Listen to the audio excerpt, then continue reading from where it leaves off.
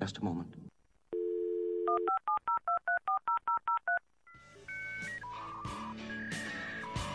Just a moment. Welcome to the Future Law Podcast, exploring where the law has been Hey Siri, take a selfie. and where it's going. Oh, good afternoon. From the brilliant My name is Sophia, and I am the latest and greatest robot. to the scary Just what do you think you're doing, Dave? and everything in between. Please welcome your very real and very human host, Dan Hunter. So today I'm joined by Deepak Pillai, Director of Forensic Data Analytics at Clayton Utz. Welcome, Deepak. Hi Dan, how are you? I'm good. Thanks for joining me. Great to have you here on the Future Law Podcast.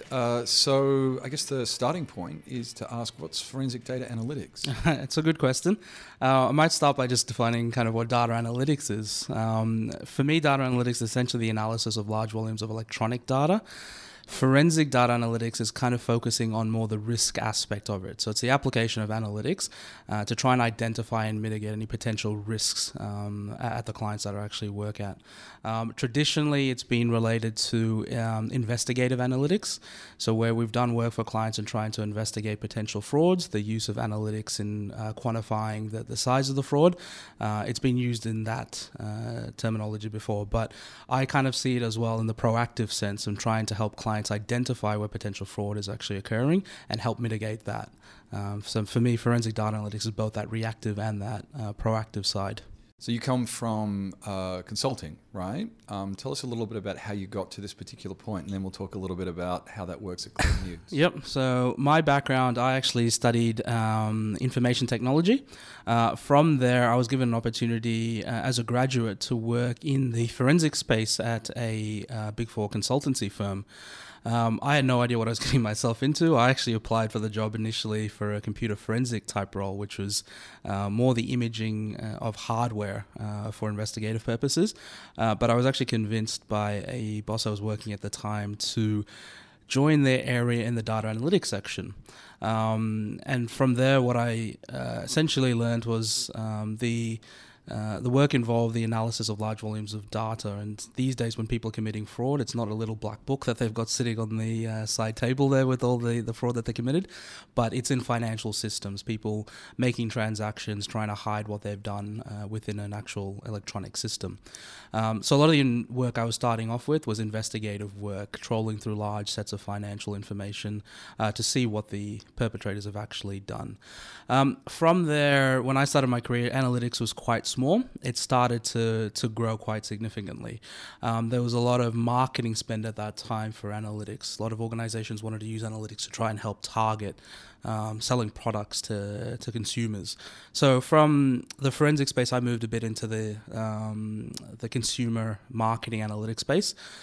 And did that for quite a while, and a lot of that involved kind of customer segmentation, trying to understand who your customers are, what products they're buying, cross-selling products to them.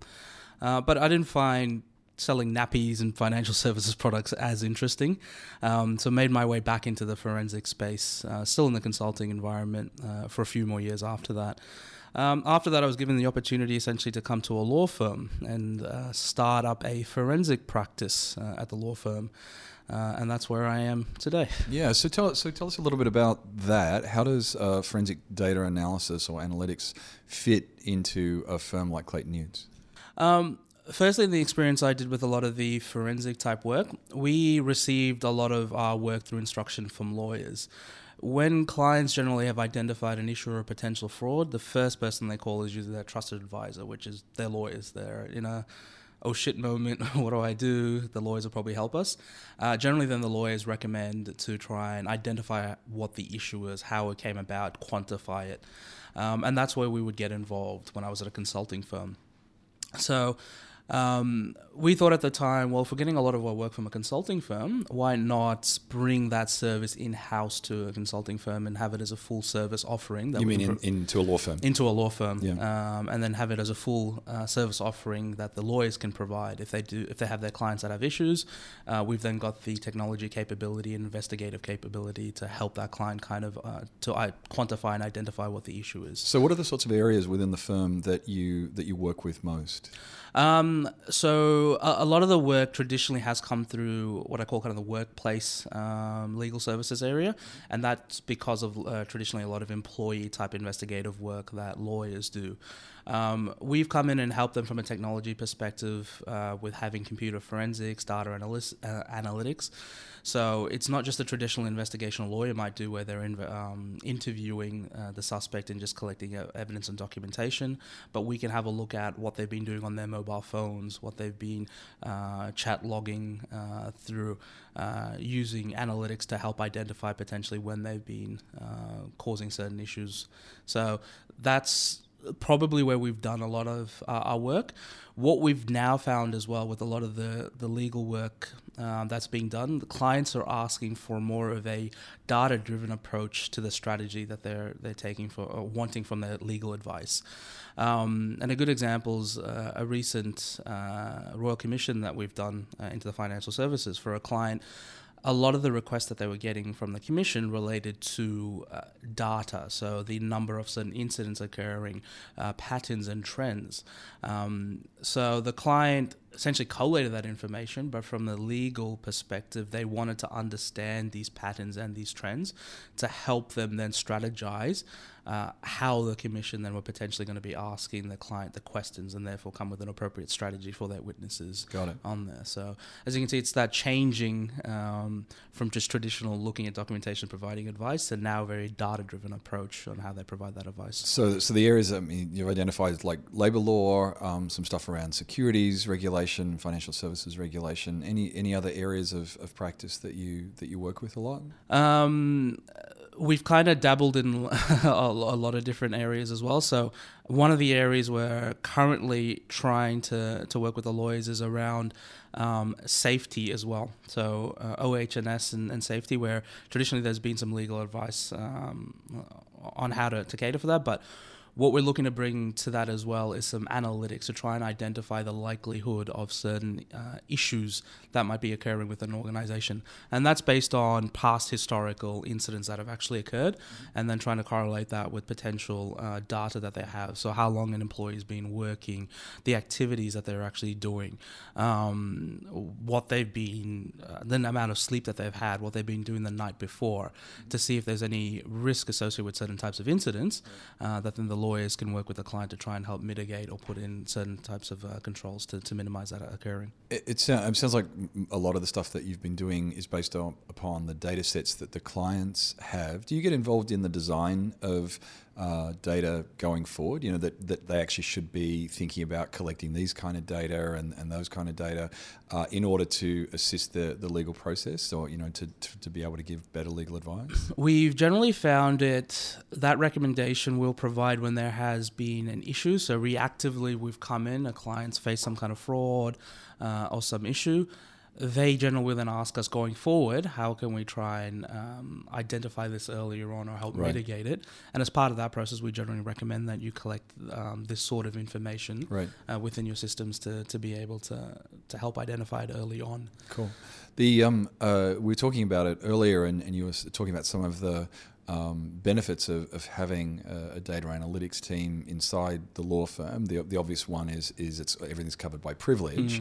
What are the other sorts of benefits of having an analytics team like yours within a law firm? So one of the areas I get very heavily involved in as well is legal tech and legal innovation. Because our team encompasses a lot of technologists that understand the law as well, we've been involved with the legal teams in trying to identify what are some of the technical approaches that we might take with some of the problems that they actually have. So we've been involved where we've had lawyers that have been looking at financial models, or they've even been doing certain repetitive type tasks that we've helped them with a process automation point of view. So we've created scripts, we've created or provided them certain tools that allow them to automate certain work that they do. So the advantage that us coming into the team, it's not just providing client-facing services, we're also looking at a way of how the lawyers can improve the way that they do their day-to-day activities. One good example is the pricing side of it. So traditionally lawyers when they price for their work, they generally base it on their experience on previous matters. They will probably look at their last matter that is of a similar size. We've been able to come in and look across, say, all class actions that we've been involved in, and actually run some analysis on the type of work involved, on the levels required, on the time required between each stage. And then provide essentially a detailed view to our clients in saying this is essentially how much it's potentially going to cost. It's based on all the class actions that we've actually done, and therefore you're getting a much more accurate view of potentially what the cost is for it. So from an internal perspective, we're also helping Clayton Utz change the way that they're doing a lot of their work. Yeah, that's nifty. So how long has the team been in existence here at Clayton Utz, and how are you growing? we are growing very quickly. Officially, we started off in July 2017. We did have a few people start prior to that, but it was more set up and kind of getting everything up and running, but officially launched at the start of the financial year 2018. We have grown substantially. To give you a bit of a sense, when I joined the team in Melbourne, it was myself and one other individual. Within a year, we grew to a team of 37 people. And even nationally, I believe we started around with a team of 40 and grew to about 180 within that 1 year period. And it just shows the demand for technology, and especially in the legal services, the lawyers understand the value of technology and they want to try and utilize it as much as possible in delivering their services. Do you get any bleed over between the kind of like the law side and your side, so that lawyers come across and start working for you and vice versa, or is it the team sort of pretty much confined within its own cell membrane? We want to work very closely with the lawyers. A lot of our team actually are lawyers that have decided to move into the technology space, and especially at a junior level, we encourage our grads and junior staff to actually work within our team for a while so they can understand some of the technologies that can actually be used on it. So we are trying to cross-pollinate between our legal teams and our technology team as well.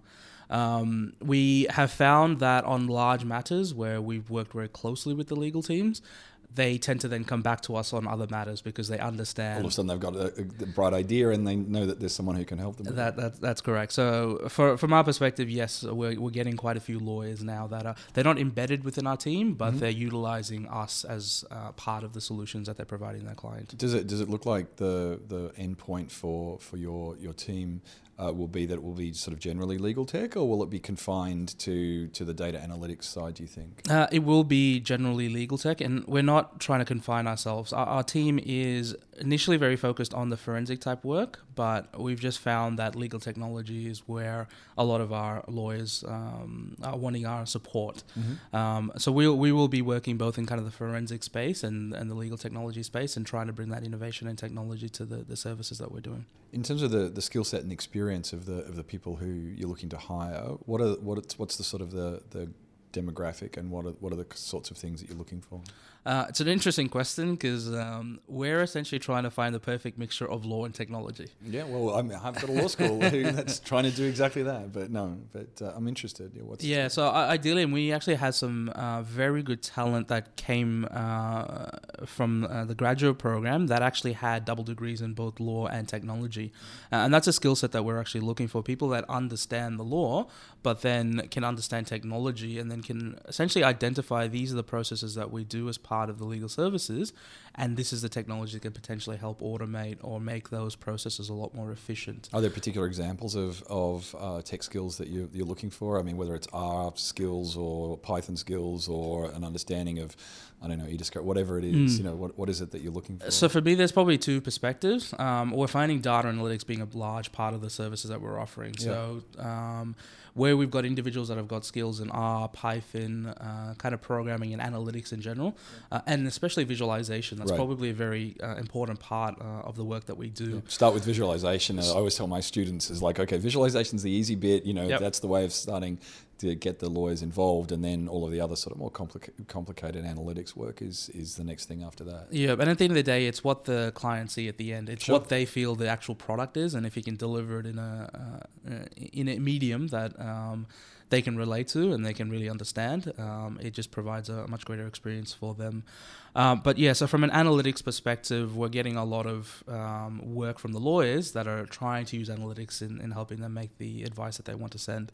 Secondly, we're seeing a lot of work in process automation. So lawyers are trying to see how they can speed up some of their repetitive tasks that they're actually doing. And we're finding some of the work that we're doing is more programming and process automation, so being able to script activities from one system into another. So they're probably the two skills that we're seeing a lot from a technology side that the lawyers are looking at. From a software side, we generally find people that are involved in technology can pick up software and technology really quickly. Yeah. So if you've got any experience in that area, when it comes down to the software, it's not too complicated to use. So Clayton Utz are the only law firm in Australia that has this particular model with a separate forensic data analytics team. Why is that? Why has no one else picked it up, do you think? It's a good question. I think it's mainly there's been quite a separation between legal services and consulting services in Australia. Legal services have traditionally been law firms, and that's all they've provided their services for. What's probably happened now is a lot of the consulting firms are starting to branch out, where traditionally they just did consulting or their audit services. Now they've got their legal departments. And now they've got their legal departments, and they provide every single type of offering there. And I think legal firms have now seen that, well, we need some way to combat this. Otherwise, the consulting firms are going to be taking all the legal services. So previously, where I think they were very comfortable sitting in that space, now they've had to see what are some of the other offerings that we can bring to our clients. And at Clayton Utz, kind of that forensic space nicely fits in with the legal work. It's the identification and mitigation of risk, which is very similar to the type of work that the lawyers do. Sure. I mean, it's interesting. I mean, I know there's probably only two of the big firms that have sort of branched out into any of the computing side. So Clayton Utz has got the forensic data stuff, and Cause have got a cyber security practice that they've integrated with theirs. So there's a little bit of movement around the multidisciplinary practice from the law firm side. Obviously, lots from the consulting side, but Australia seems to be further behind than many other countries, because this forensic data approach is reasonably common elsewhere, right? Yes, so my experience in Europe especially, there are a lot of law firms there that actually have a capability in-house, whether it be computer forensics, data analytics, or some kind of consulting arm to it. It's much more frequent over there. I was catching up with an ex-boss I used to work for in Netherlands, and he was mentioning, he works for a consulting firm over there, that his largest competitors in that forensic space are actually the legal firms. Really? So over there in Europe, and I know in the UK, Clifford Chance has a decent-sized forensic practice there. So yeah, in Europe is probably where I've seen it. I've also anecdotally heard in South Africa, a lot of the law firms over there as well have forensic practices that they've got. So it just seems to be Australia and the US model is very law-centric in the legal firms. But it's interesting, you started out with the idea that a client has a major problem, a data breach or some kind of fraud issue. Who do they call? They don't call the Ghostbusters. They call the law firm, their trusted advisor, and then the law firm, goes out and tries to get these other services around forensic data or whatever it might be. You would think that other firms here in Australia and in the States would actually do more of this forensic data analytics, but they just don't. I think they are starting to realize it now. Mm-hmm. I do know some other law firms that are trying to build in some investigative capability internally through their lawyers, but I think it's more of a comfort thing. I think it's always been that distinction between law service and consulting services, right. And I think it's only over the last couple of years that it's starting to change. That mold is. Or the market's being shifted up by the consultancy firms. Yeah. When I talk to the managing partners of law firms, they're often mentioning the Big Four, and of course the Big Four tried to get into legal a few years ago. They then sort of dropped out, and now they're back in in a big way. Yep. And I think that sort of pressure is starting to be recognised by the managing partners of the law firms, and they're starting to look around for other ways of diversifying. It's interesting that Clayton Utz picked forensic data. I think for me, me, the forensic data side of it, it ties in quite nicely with the legal services. Yeah, a lot of the makes work perfect that we sense. used to do at a consulting firm came through lawyers.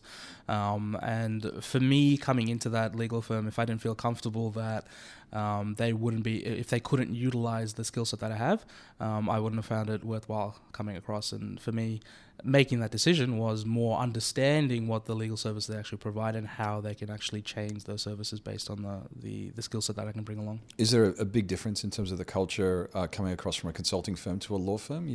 You indicated there was, you were uncertain. The biggest cultural shift is at a consulting firm, technology is embraced. People are looking for the latest technology, and they proactively go looking for it. Coming to a law firm, I've got to say it's a slower moving industry. Traditionally, I think some of the older partners that have been there for a long time tend to do the services the way that they used to.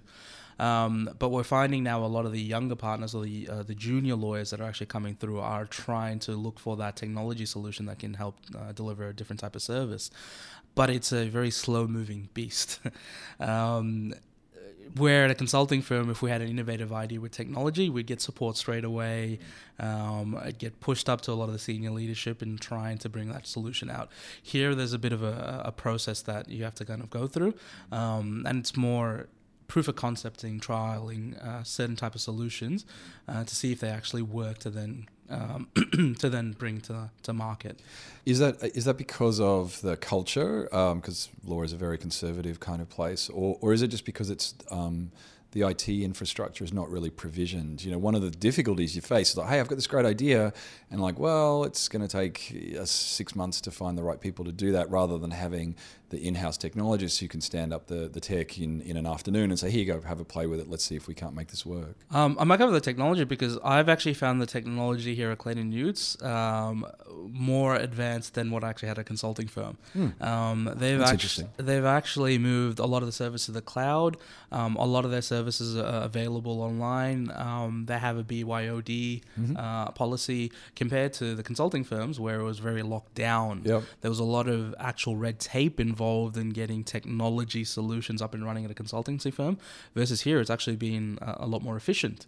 So from a technology perspective, that hasn't actually been a limiting factor. It's been more the conservatism of lawyers that we're trying to get over the hurdle for. And do you think the new group coming through? You mentioned the young partners and the young lawyers. I mean, is there a thirst for this kind of information, and where do they go to be able to learn how to do this kind of thing? There is a massive amount of thirst, especially at the younger lawyers and junior partner level.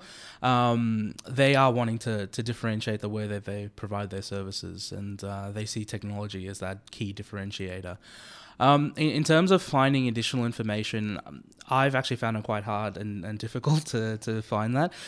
There are certain legal technology groups, and I know with it's IELTA, I think, the corporate counsel group, they do now have a technology section on their website as well.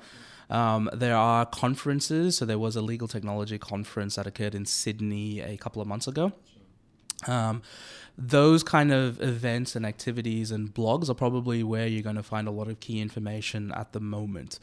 But it is quite hard to, I think, find, especially from an Australian-centric sense, to find a lot of information. Sure. It's probably a lot bigger in the US and UK, legal technology, and they tend to have a lot of larger expos and events around that. But yes, it's an area that I think in Australia, potentially we can grow. We should get an innovative law school to actually start providing courses on these sorts of things. I think that would be very great. Let me see if I can find a law school that can do that for you. One of the things I always like to end with is questions around what is the future of law, because this is the Future Law blog, Future Law podcast. So Deepak Pillai, what do you think the future of law looks like? Interestingly, I have been doing some recent presentations on artificial intelligence and how that's going to be impacting law. And interestingly enough, what I envision law to be changing in the next couple of years is it is the artificial intelligence being embedded in some of the services that we do. And when I'm saying artificial intelligence, it's not going to completely take over all the legal advice that is being provided, but some of the more menial tasks, the repetitive task. A good example is in e-discovery. A lot of the work that we do now in e-discovery, we're using things like technology-assisted review and active learning. And the way that works is after individuals have reviewed a certain number of documents, the machine learning algorithm is then looking for similar types of documents. And what that's bringing is bringing all the relevant information out to the reviewers very quickly. And we're finding large reviews that traditionally would have taken hundreds of paralegals, thousands of hours to do. We're getting that done in a much shorter amount of time because all the relevant material is getting brought up to the start. And once we do kind of what we call an illusion test, we can identify with a high rate if all the documents that we found are actually relevant. So that's reducing the amount of time that we do in review. What that unfortunately does is a lot of the entry pathways that lawyers have found through that paralegal role where they're doing these repetitive type doc reviews, I think they're going to find a lot harder to get into the legal environment through that pathway. A lot of those junior jobs, I think, are going to start changing. A lot of the senior advice type roles, I don't think machine learning and technology is quite ready to take over that. But in the next couple of years, I think it'll be artificial intelligence and machine learning removing some of those repetitive jobs or minimizing the amount of people that will be working in it. Yeah, I've been thinking about this for a little while. You know, when people talk about AI, if they don't know what AI is, they don't realize that mostly it's just about data and data sets. You know, it's the actual algorithms themselves, a couple of hundred lines of code, but all of the intelligence really is in the data. And so it's not surprising that a guy who comes from data analytics would say, oh no, AI, it's actually going to change the world in this particular way, because it's all about the way that certain data sets can actually be used. I have the same sort of concerns around the pathways for graduates. You know, when I was teaching in New York, we were charging students a lot of money to get a JD, and the way in which they would pay this off was to go and work for a white shoe firm at $160,000 a year to do basically document review, and those sorts of jobs are going to go. And so what I think we need is a pathway for those grads into legal practice where they can become the senior advisors, where they've got this very high value knowledge and skill set, but in order to get there, there's this huge gap, and that valley of death is going to be something that I think we're going to be struggling with over the next few years. So interesting to have the same perspective. Yeah, and from that's where I think that combination of legal and technology, that would be a very good skill set to have going forward, because at the end of the day, a lot of these tools will have to be configured, they'll have to be set up by somebody that understands technology, and who better to set them up with somebody who's got a legal and a technology background. Sure. So I'd say potentially the people with just a legal background might not find it easy to get into law, but somebody who might have a legal and technology background might now be able to get into that entry position where they are now configuring and helping set up a lot of these processes. Well, here's hoping. It's what my law school is built on. Deepak Pillai, Director of Forensic Data Analytics at Clayton Utz, thanks very much for your time. No, thank you, Dan, as well. Thank you for listening to the Future Law Podcast. For links to the articles mentioned and to contact the hosts, visit futurelawpodcast.com.